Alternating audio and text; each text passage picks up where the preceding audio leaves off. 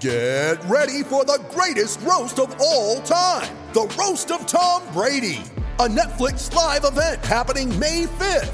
Hosted by Kevin Hart, the 7-time world champion gets his cleats held to the fire by famous friends and frenemies on an unforgettable night where everything is fair game. Tune in on May 5th at 5 p.m. Pacific time for the Roast of Tom Brady, live only on Netflix. You ready? Showtime. On May 3rd, summer starts with The Fall Guy. Let's do it later. Let's drink a spicy margarita. Make some bad decisions. Yes! Audiences are falling in love with the most entertaining film of the year. Fall Guy. Fall Guy? Fall guy. That's what the poster said. See Ryan Gosling and Emily Blunt in the movie critics say exists to make you happy. Trying to make it out? Nope. Because I don't either. It's not what I'm into right now. What are you into? Talking. Yeah. The Fall Guy. Only in theaters May 3rd. Rated PG-13. When you need mealtime inspiration, it's worth shopping Kroger, where you'll find over 30,000 mouth-watering choices that excite your inner foodie. And no matter what tasty choice you make, you'll enjoy our everyday low prices, plus extra ways to save, like digital coupons worth over $600 each week. You can also save up to $1 off per gallon at the pump with fuel points. More savings and more inspiring flavors make shopping Kroger worth it every time. Kroger, fresh for everyone. Fuel restrictions apply.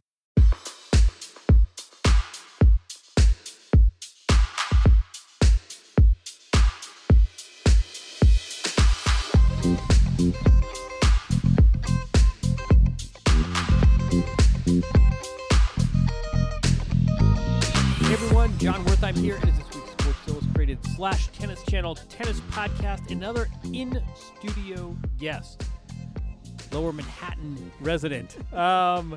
Renee Stubbs has swung by the studio. Have you been? You've been here before, haven't you? Yeah, I have. New Yorker. I'm here about Renee as much Stubbs. as you, apparently. Don't tell anyone that. Nice to see you. Yeah, good to see you. So you are here. You know why? Because off-court matters are, I think, taking up way too much bandwidth and oxygen these days, and these last few days in particular. We can talk about that maybe later on, but I feel like I want to zig where the world is zagging. How about we actually talk tennis? How about we actually talk about athletes hitting a ball over a net and not Let's do that. unfortunate political matters? So we can touch on some of these topics maybe later on, but I thought we would actually talk tennis. I feel very bad for Petra Kvitova and Dominic Thiem, who had 2 terrific weeks last week. It coincided with a lot of ATP politics and a very unpleasant situation. We won't beat around the bush about Justin Gimelstob, but I feel like way too much attention has been diverted on account of that away from tennis. So this is an attempt to swing things back. So I thought you'd be a great person to actually talk some ball with and not Well, you know corporate me, governance. John. I mean, let's be honest. You can pretty much throw anything at me, and I'm happy to talk about it. That's why we love you. So let's talk tennis. Let's start with the men. Been a bit of a strange year so far. Does Rafa Nadal win the French Open? Wow, believe it or not, he's not my favorite. I think that Dominic Thiem is, and I would not have said that. I would not have said that prior to the start of the season. The only caveat for me is Rome. Rome for me has always been the catalyst of the tournament that for me shows who is playing at their very best on clay for Paris, because I've always found that Rome is the closest clay as far as speed and weather is concerned to Paris. So I'll keep a sort of a little bit of an asterisk on Rafa's name until after Rome, and then I'll wait and see what happens there. If he wins Rome, then I'll certainly put him back as favorite. But right now, I mean, I think Dominic Thiem has kind of sort of let everybody know. I've said last year that there's no doubt in my mind that Dominic Thiem's going to win the French. It's just a matter of when. And I think after the year that he's had with Indian Wells and then just what he did last week, I think that he's kind of letting people know that he actually believes in himself now, and that's part of the issue, is just starting to learn how to play these big matches. Look, I mean, Djokovic is certainly going to be probably equal favorite now, with Rafa not being at his best. But hey, listen, it wouldn't surprise me if Rafa wins 12. That's a bold statement. I mean, what about best of 3 versus best of 5? Well, you know how I feel about that. I mean, I've publicly said this many times. No. I mean, tweeted just no. I don't mean as a discussion point. I just the mean fact that they haven't relative to played Dominic 5. Thiem and like Yeah. beating a guy in 4-4 in Barcelona is one thing, but get out there for best of 5, it's a different mentality. 100%. I mean, it's been one of the reasons why the guys have been these particular guys have been Right, so exactly, dominant at Grand Slams. Is that to beat them over 5 sets is a whole different story. I mean, you can mentally wrap your head around, can I get an hour and a half of my best tennis out of myself today to win this final? Can I win a 4-4? Can I win 6-4 in the third? Whereas going 5 sets against someone like Rafa or Novak or Roger is, I mean, that's a bear, right? That's a bear to win 3 sets against 3 of the greatest players of all time. But I think that, look, he made the final last year at the French, so he knows how to get to a final, and it's navigating. You're talking about Thiem. I'm talking about Dominic Thiem, Right. yeah. I mean, once you get through a final, and he certainly beat some great players to get to the final last year, I think it was overwhelming in the final. I mean, playing the greatest clay court player of all time over 5 sets. But now I think mentally he thinks that he can do it, and that's such a big deal, John. Mentally. So talk about Rafa with that, because I think, look, when Rafa isn't 100% healthy, usually you can tell, you can see it in his court positioning, you can see it with miles per hour on his serve. I'm not convinced that this isn't more, and I think it's too crass to say mental versus physical. I think there's a lot of overlap, and I think the physical can lead to the mental. But what's interesting about Rafa these last few weeks is that it doesn't appear as though he's injured. Well, I've also heard different opinions about that. I've heard him, he's practicing and he's sort of, throwing his head around and he's sort of complaining about his wrist a little bit. So there's conflicting arguments on that front. I think that we cannot underestimate the absolute belting he got at the Australian Open in the final. Right. And I just wonder how much confidence-wise that hurt his confidence. Because talk about over 5 sets, you would think that someone like Rafa could sort of work it out, right? I mean, he went into that final playing really good tennis, and he just got, just thrashed. Right. And it was like he just had nothing. His face told the story during the match. It was just like, what do I do? What do I do? What do I do? And maybe you're starting to see the remnants of that coming into the clay court season now, not having the results that we're so used to him having. You start to wonder how much of his confidence was dented from that final and how much now the confidence is dented after these last couple of weeks. Remember the Wimbledon semifinal against Djokovic, Nadal Djokovic. Yeah. And great, I mean, that's as good a match as I saw in 2018, Yeah. deep into 5 sets. Yep. Players don't think about it all the time, or do they? Think it at the time, boy, if I win this match, this is going to do X for me, and if I lose this match, it's going to do Y. I mean, I don't think you think about that on the court. I don't think you think, if I win this match, it's going to, propel me to have the most amazing year. Or I'm looking at 18 majors. I've just beaten Djokovic, and now I'm closing in on Roger. I mean, a couple of points in that one. Yeah. You can say the same thing about the 2017 Australian Open final, but that match against Backhand Djokovic down the at line, Wimbledon. passing Yeah, shot. exactly. I mean, that's a matter of He still inches. remembers that shot. Tennis history is on the smallest of axes. And I always think if Rafa wins that match against Djokovic in the Wimbledon semis, a lot of 2018 and a lot of that Australian Open final may have been written very differently. Absolutely. I mean, you can make that argument with a lot of different players, in their careers. I mean, if Grigor Dimitrov had sort of closed the door in that match at the Wimbledon, years and years ago against Novak, that could have turned his career around to give him the belief that maybe he can win a slam. I don't know, and he lost that match. So, I mean, there's so many that you could look at like that. Could it have happened? Yeah, for sure. I mean, if he'd won that match at Wimbledon, certainly would have made a huge difference to win the French Open and Wimbledon, because probably guaranteed he would win the final just because Kevin was, cactus, as we say in Australia, in the final after the Isner match. But, I don't know. It's hard to say. I just think we can't look back, but we can look and learn from that match. And for me, the Australian Open loss, I think, really dented his confidence in a way that we haven't seen ever.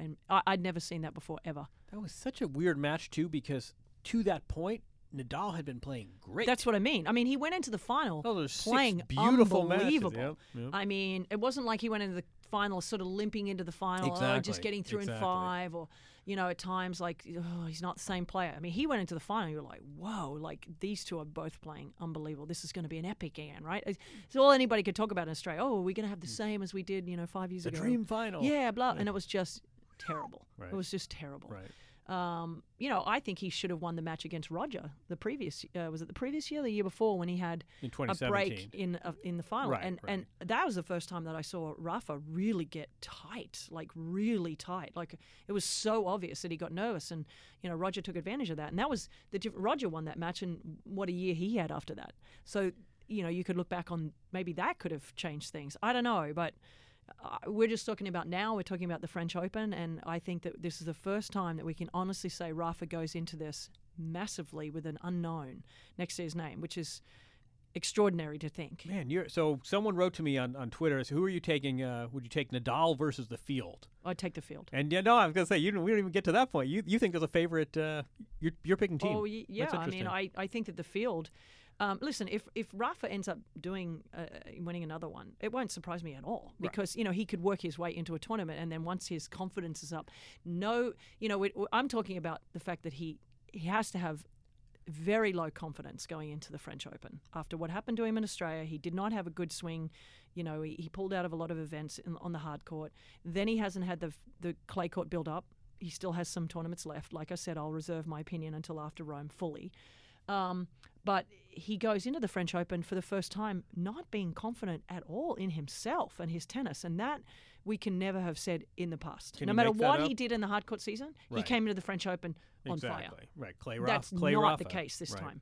With threats to our nation waiting around every corner, adaptability is more important than ever. When conditions change without notice, quick strategic thinking is crucial, and with obstacles consistently impending, determination is essential in overcoming them. It's this willingness, decisiveness, and resilience that sets Marines apart. With our fighting spirit, we don't just fight battles, we win them. Marines are the constant our nation counts on to fight the unknown. And through adaptable problem solving, we do just that.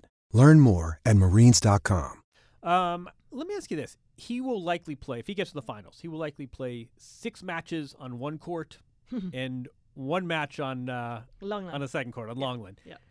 How much of an advantage is that? Oh, huge. Massive. Why don't we talk? So thank you. I'm leading the witness. Enormous. Why don't we talk about that more? It's enormous, and nobody talks about it. I mean, it's safe to say, look, if you go out and play on Philippe Chatrier against a player that's been out there a few times or a bunch of times, certainly it is good for them to have played out there. But if you've never played out there, or certainly if you've only played once, maybe twice, it is such an advantage. The court is... The feel is different. The look is different. For the first 5 to 6 games as a player, you're telling yourself, keep your head down, stop looking around. Oh, my God, I'm on center court. Oh, my God, all these people. Oh, the TVs are on me. I'm playing rough. That's all that's going through your head. Not even that. No one will admit that. Dimensions. I mean, just where am I standing? How much room do I have till I hit the flower boxes? Everything is so different. And... certainly for young players, oh my God, I mean, it's just like overwhelming for them. But, even for a veteran player that's never been out there. If you put Rafa on court 8 at Roland Garros, he would probably win 99.9% of the same matches that he's won on Philippe Chatrier as well. Right. Although he wouldn't have the room to run back, that's for sure. Yeah, exactly. I mean, he's returning from a different point. But I always want, Serena Williams at the U.S. Open, there is one court. Yeah, one court. On which she'll play. One court. I got to think that is an advantage. It's a huge advantage. Massive. And the court speeds are different. Yeah, well, that's the other thing, too. It's only one court speed. I wouldn't say that the court speed's necessarily... Well, it is a little bit different in Paris. It can change from Longland to Philippe Chatrier. It's a little bit harder, Longland, a little bit higher bounce, I think. If I can remember, it's been a while since I've played there. But they are still different, too, and that's unusual. What about the guy who has not played a lot of clay court tennis over the last few years? Roger? Yes. What kind of chances do you give him at Paris? I mean, I think he'll go deep for sure. I think that this is a guy that you can pretty much write a ticket to the quarters straight away, just because he's so good. I mean, he's best of 5. He's so good. He's going to talk about playing every match on one court. He will play every match on Chatrier. Fan favorite. I mean, this is the major closest to. For what it's worth. I mean, he's popular everywhere he goes, but, he's a 3-hour train ride from home. Talk about putting someone on court 8. Doesn't matter. You can put him on court 8 in Central Park here, where he practices sometimes. He's been there. It doesn't matter. I mean, Roger's the most popular tennis player in the is he a contender? Yeah, absolutely. Absolutely. I mean, the only guy that's really negated him winning 5 or 6 French Opens is Rafael Nadal. Right. So, if Rafa is certainly not at his absolute best, I mean, there's absolutely no question that Roger can win the French Open, no question. Once these top players get through the first week, which they will do, that's when you start going, okay, these are the guys that you expect to be there. Now, when you talk about the outsiders like the teams and the Wawrinkas and these guys that really can do damage, they will certainly have a bigger say, I think, this year than they've ever had at the French Open. You've not mentioned the name Alexander Zverev, who at this point last year, people wondered if the breakthrough was weeks away. Yeah, and I'm a little... I mean, obviously, look, he had a great end of the year with what he did in London, but I'm surprised that with Lendl, having been in his camp, making a little bit more of a difference. I don't know. Look, he's still young. I have very high hopes for him in the future. I don't know what's going on physically, mentally, why he's not having the results that we expected him to have. But look, I'm not panicking about his future. I think it's going to be very bright. But no, yeah. Jamie. I mean, Jamie said this last week too, that he's 22. Yeah, that's he's so nothing young. now. No, Now he's you so got young. 10 more he years. Just looks so older. I don't know what it is. So he's there's allegedly a dispute with an agent, and there's some off-court stuff. Yeah. But it used to be, boy, if you don't start making inroads by, Andre wins Wimbledon, it's just in the nick of time. And I know, it's kind of crazy. But I still think that tennis now is so different than what it was 10 years ago. 10 years ago. 10, 15 years ago, and the fact that tennis is not a sprint anymore. You used to have to try and sprint from 20 to 30. Yeah, that's what I'm saying. Yeah, exactly. It was like literally, Right. I mean, I remember it's like when you were 28, you were like, oh my God, my tennis career is over soon. And it's like, no, you got another 10 years left. I mean, look at Roger, look at Serena and Venus and the results that they had in their mid to Well, even I would 30s. say that, but even like take a step, next tier down. I mean, the Fabio Foninis of the world. I mean, there are a lot of sort of middle tier players. That's what I mean. who Well, are there's so doing much great. money now that they can afford to travel with more entourages. They can afford to travel with the trainer or physio or somebody to really help them maintain their body, and they're happier. I mean, that's one of the things that people don't talk about is that you kind of, especially for women, when you get into your 30s, you start thinking about, okay, I want to have kids, I want to have a family, and so you think, oh shit, I can't do that at 39. I mean, you can. Certainly, people are having kids into their late 30s and 40s, but the chances are it's a little bit harder, it's a little bit more difficult. Do I really want to have a kid at 40? So you have to weigh up those options as a woman. For the men, it's no big deal for them. I mean, they can have 10 kids and still be playing. So, and they probably want to get away from their home. I mean, I would think. I mean, Roger takes everyone with him, but he travels privately. So, hey, it's easier for him. Not sure anyone wants to leave 10 kids at home. No, but you're right. I mean, I think for sort I don't of think anyone career wants to have 10 longevity. kids. No, but for anti-aging type of. I mean, there's absolutely. There's also a financial incentive to keep. If you're pick a name, Feliciano Lopez. Yeah, of course. It's a good life. Why am I good, rushing to pack it in? But I think the thing prior to was when you were 30, 31, you weren't making the money that they're making now. So, it was like, all right, let me focus on the other part of my life now. Whereas now, literally, like 40 is the new 30 in tennis. Like 40 is now, I think, becoming more of the retirement age for players than it was. 30 was definitely the retirement age 15 years ago for tennis players. We all win. So therefore, you better have won a Grand Slam by 21. Right. You only got 9 years now left. I'm saying, yeah, exactly. Which go quick. Right. They go quick. Right. Well, 20 and 30. I mean, it used to be, McEnroe, I don't think won a major after he turned 25. Well, that's my point. No, but I think we all win, right? So the players, it's less pressure. They can prolong a career. You have a slump at 22 and big deal. I got 10 more years here. I think fans can have longer time to associate with players. Brands can have a longer time to associate with players. I think this is all. It's all good. Any reason not to it's all like good. this longevity? I mean, the WTA, put in that age eligibility rule for that reason. We didn't want to see the Jennifer Capriati's retiring early and the Hingises and Kim Kleisters and all these players that all quit at one point. Ash Barty. I mean, it's like there's been some unbelievable players that have retired and come back. Right. And, now it's like, all right, if I get injured, there's no panic to come back too quickly because they know, look, I've got a long time. It's a marathon. It's not a sprint anymore. All right, women's tennis. Yeah. Petra Kvitova is a 2-time Wimbledon champion. You know what else she is? She is the only player in 2018 to win multiple titles. Yes, so, this has kind of been a talking point for the last few weeks especially. Do we like this parity? I do. I think it's great. I think it shows you the depth of women's tennis. I mean, do you want somebody winning a tournament every single week? Sure. You build a superstar. If Naomi Osaka kept winning after Australia, and you're just like, okay, she's the next thing. Right. I just think it's so much more difficult now. I think it's such a unique special individual it takes to win week after week after week in Grand Slams, because it's a lot of pressure. And now with social media and all this other extra stuff, I mean, every time I look at Naomi, she's doing some photo shoot or she's doing something else. It's like, oh my God, if you have people around you that can pull you back and literally stop you from doing a lot of that and focus on tennis only,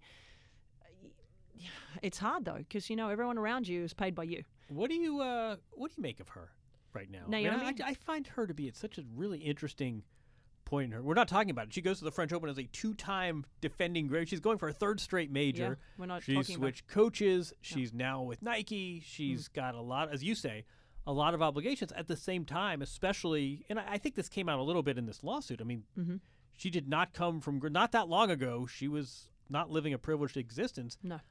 I would be doing the same thing. Yeah. You know what? If 3-4 years ago I was really struggling and suddenly came into vast wealth, I'd be doing that extra photo shoot too, I think.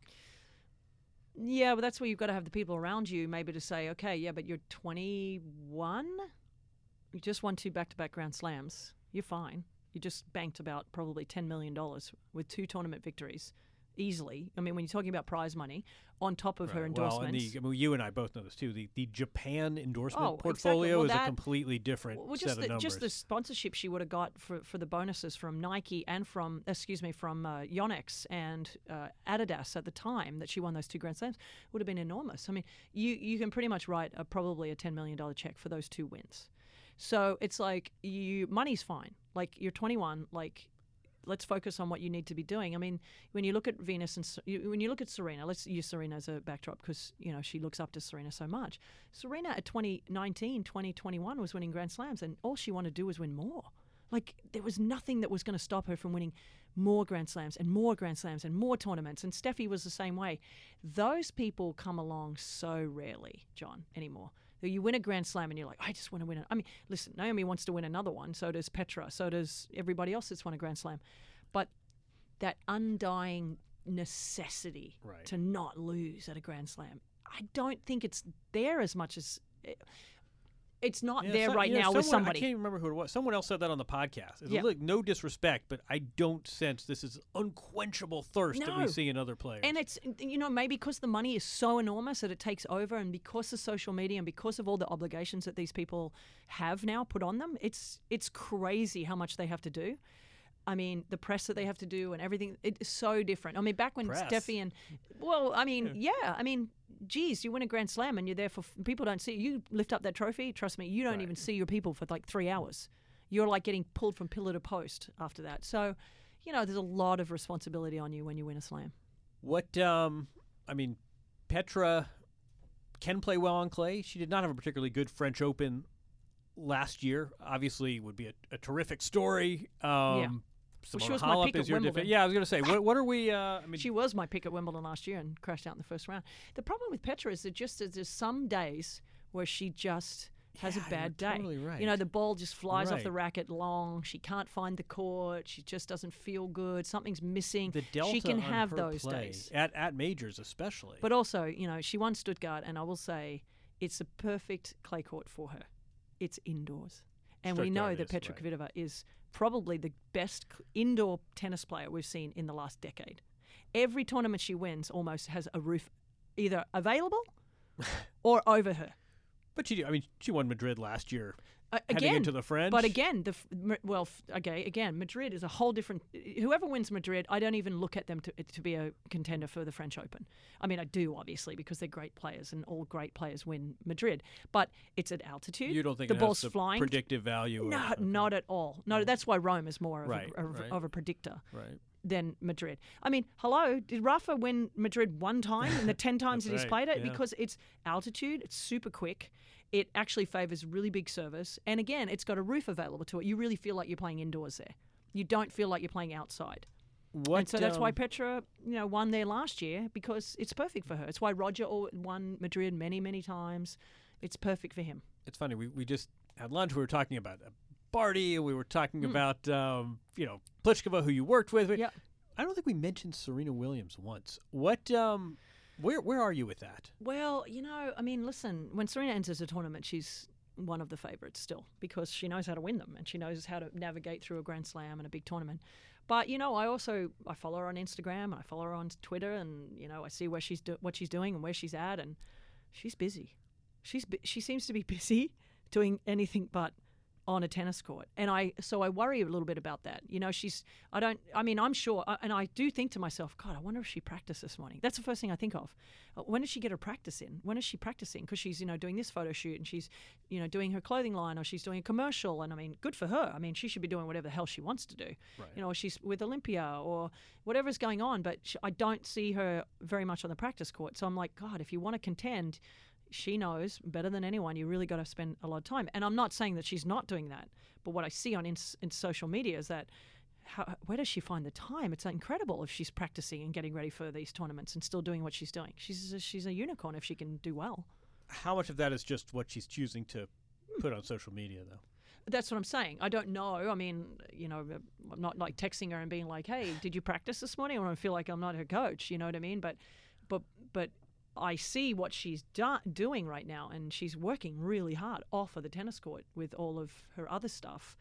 And if she is working and practicing, my God, how does she do it all? It's incredible. She's a mom. She's doing all of this other stuff, and she's practicing and working out in the gym. Good God bless you, Serena, if you come out and play well on the clay court season, because you are an incredible human being if you can do that, and an athlete. I hope she is. I was going to she's say, up there at 6 in the morning practicing. I mean, last year's French Open was so strange with that, where she looked really rusty. Well, right out of the base, and then by the middle of the tournament, and then she played doubles with Venus, and then all of a sudden, by the middle of the tournament, 4 or 5 days in, you're just thinking, what? It catches up. And then she suffered an injury playing doubles and pulled out against Sharapova. It catches up with you if you haven't done. But my point is, the problem is if you haven't played a lot of matches. People don't realize. Practicing is one thing, and you can push yourself as hard as anyone can possibly practice.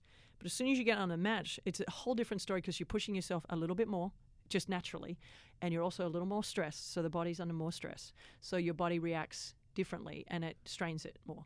And that's the issue, and Serena hasn't played a match now in a long time. So people say that all the time. I can play practice sets till 2 in the morning. It's different. True. So what is it? Is it the scoreboard? Is it the stress. Ball boys and the chair fish? But what specifically is the source of the stress? It's a combination. It's the anxiety in your body. Of losing? Of losing, of like being out there, and it really matters. I mean, in practice, when you're playing a set against another player, you're like, oh shit, I don't want to lose this set, or I don't want to get broken. No, players say this all the time. But you're not like, this is life and death. Like when you're out there in a Grand Slam and you're down break point, your body is like, and your brain is like ticking overtime. Oh my God, and you see that drop shot, and you run and you hustle and you reach out for it. In practice, you're like, but what really need to run for that fast? Drill deeper here. Is it the fact that they're saying advantage stubs? Is it the prize money? Is it that the results are going to be all over the internet? Is it the ranking? Like what? When players say this all the time, it's a list, right? You just put a list down, and I ticked all of them. Specifically, is it when people say the match? You cannot replicate the stress of a match, and you want to say, is it? Okay, I'll tell you what it is. Exactly? It's like when for the lame, people at home that have never played in a Grand Slam or, had this moment. It's like when you go to do a speech and you practice that speech in front of your family and your friends, and, it's nerve-wracking, right? You're like, okay, I don't want to mess this up, and you get it right, and you get it right, and you get it right, and then all of a sudden you walk onto the stage and bam, the lights go on.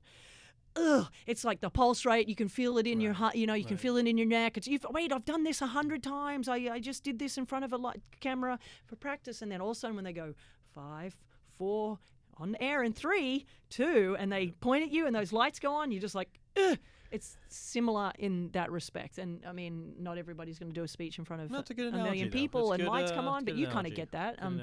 But that's what it feels like, and there's just more on the line. There's just more on the line in every respect. So you run harder, you try harder, you have more nerves, and there's just more on the line. You see all these injuries occur in matches that do the exact same movements I do in practice 1,000 You're times. Tense. I mean, You're tense. That's the best way to put it. Your body is way more tense because in practice, it's not going to matter that much. Whereas in a match, it's everything. All right, last question. You are well known for your doubles play, Grand Slam doubles champion. It's not a sea change, but we do seem to be seeing more and more singles players. Tsitsipas is an example on the men's side. We talked about Ash Barty.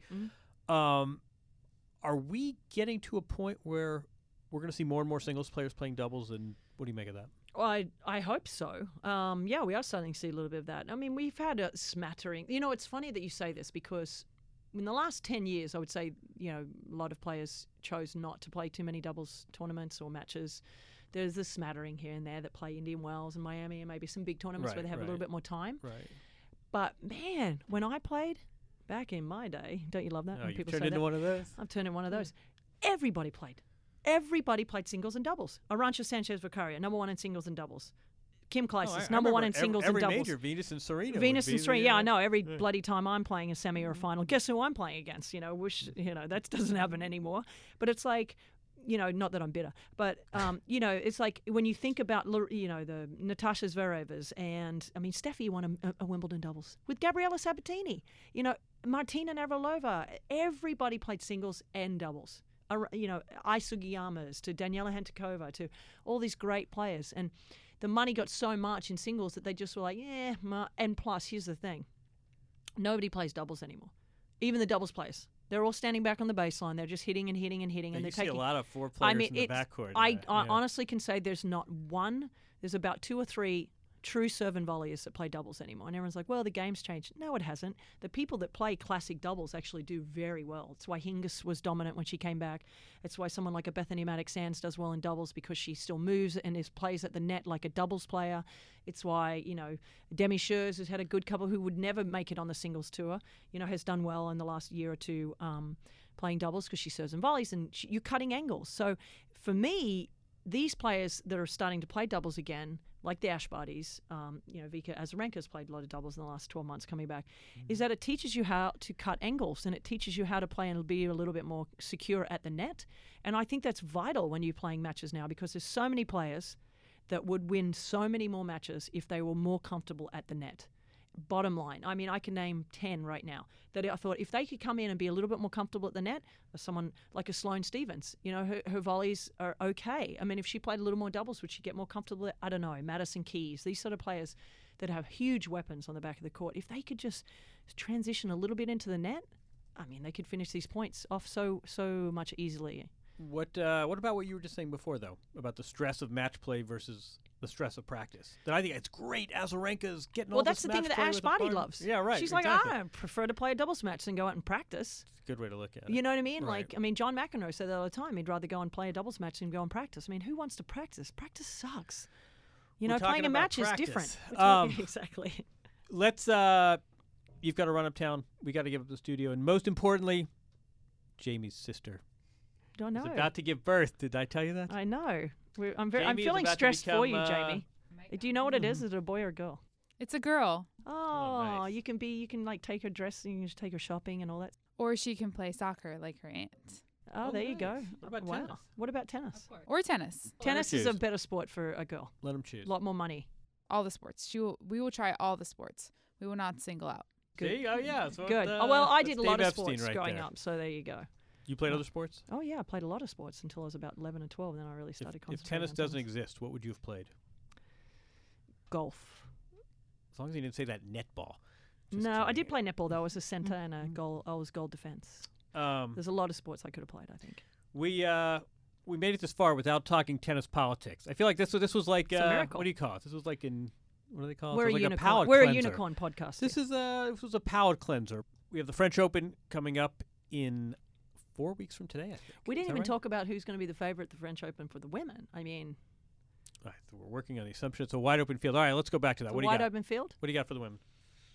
Well, again, I want to see who wins Rome. I mean, for me, who wins Rome is going to be the favorite. I think that Halep's back on the court. She's practicing. We'll see. She's incredibly comfortable on clay. This is where she's happiest. I think she's the favorite going into the French Open. I mean, I don't know what's going on with Sloane. I don't know what's going on there. She's listen, engaged. I know. A happy engagement too, Sloane to Josie. But Madison certainly put up her hand by winning Charleston. Not indicative to the clay in Paris. I was going to say, that's like a Madrid situation, right? A little bit, yes. But look, she made the semis last year. So she certainly knows how to play on clay. She loves sliding around there, and she can use her weapons. And actually, clay sort of negates some of her mistakes that she makes on other courts because she feels like she has to go for it. She said that. Whereas on clay, she all of a sudden her patience level is there because she knows I can still hit a winner from anywhere on this court, but I know that I also don't have to. So it sort of puts her in a more comfortable zone, and especially Paris. Paris is fast. I mean, it's a fast clay court. So it's not like you have to be super defensive. So I think Madison will certainly be putting up her hand to go deep at the French. As I said, we'll see what happens with Sloane, what's going on there. But Halep is my favorite. She is? Yeah. To defend? Yeah. Interesting. No, I'm kind of out of the prediction game with women. The one thing I will say... Isn't that fun, though? The one thing I will say about this era in women's tennis, we can argue about whether parity is preferable, and that seems to be a big topic. I love the variety, though. Me too. We didn't even talk about Osaka. How's she going to do?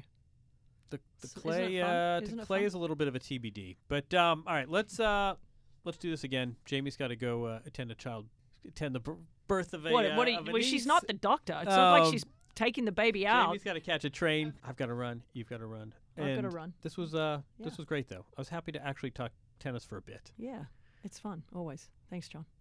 All right, that does it for this week. Thanks, as always, to Jamie, our producer, who now has to run and go be an ant. Thanks to Renee for popping in.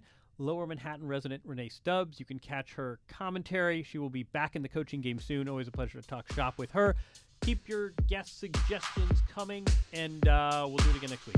Take care, everyone.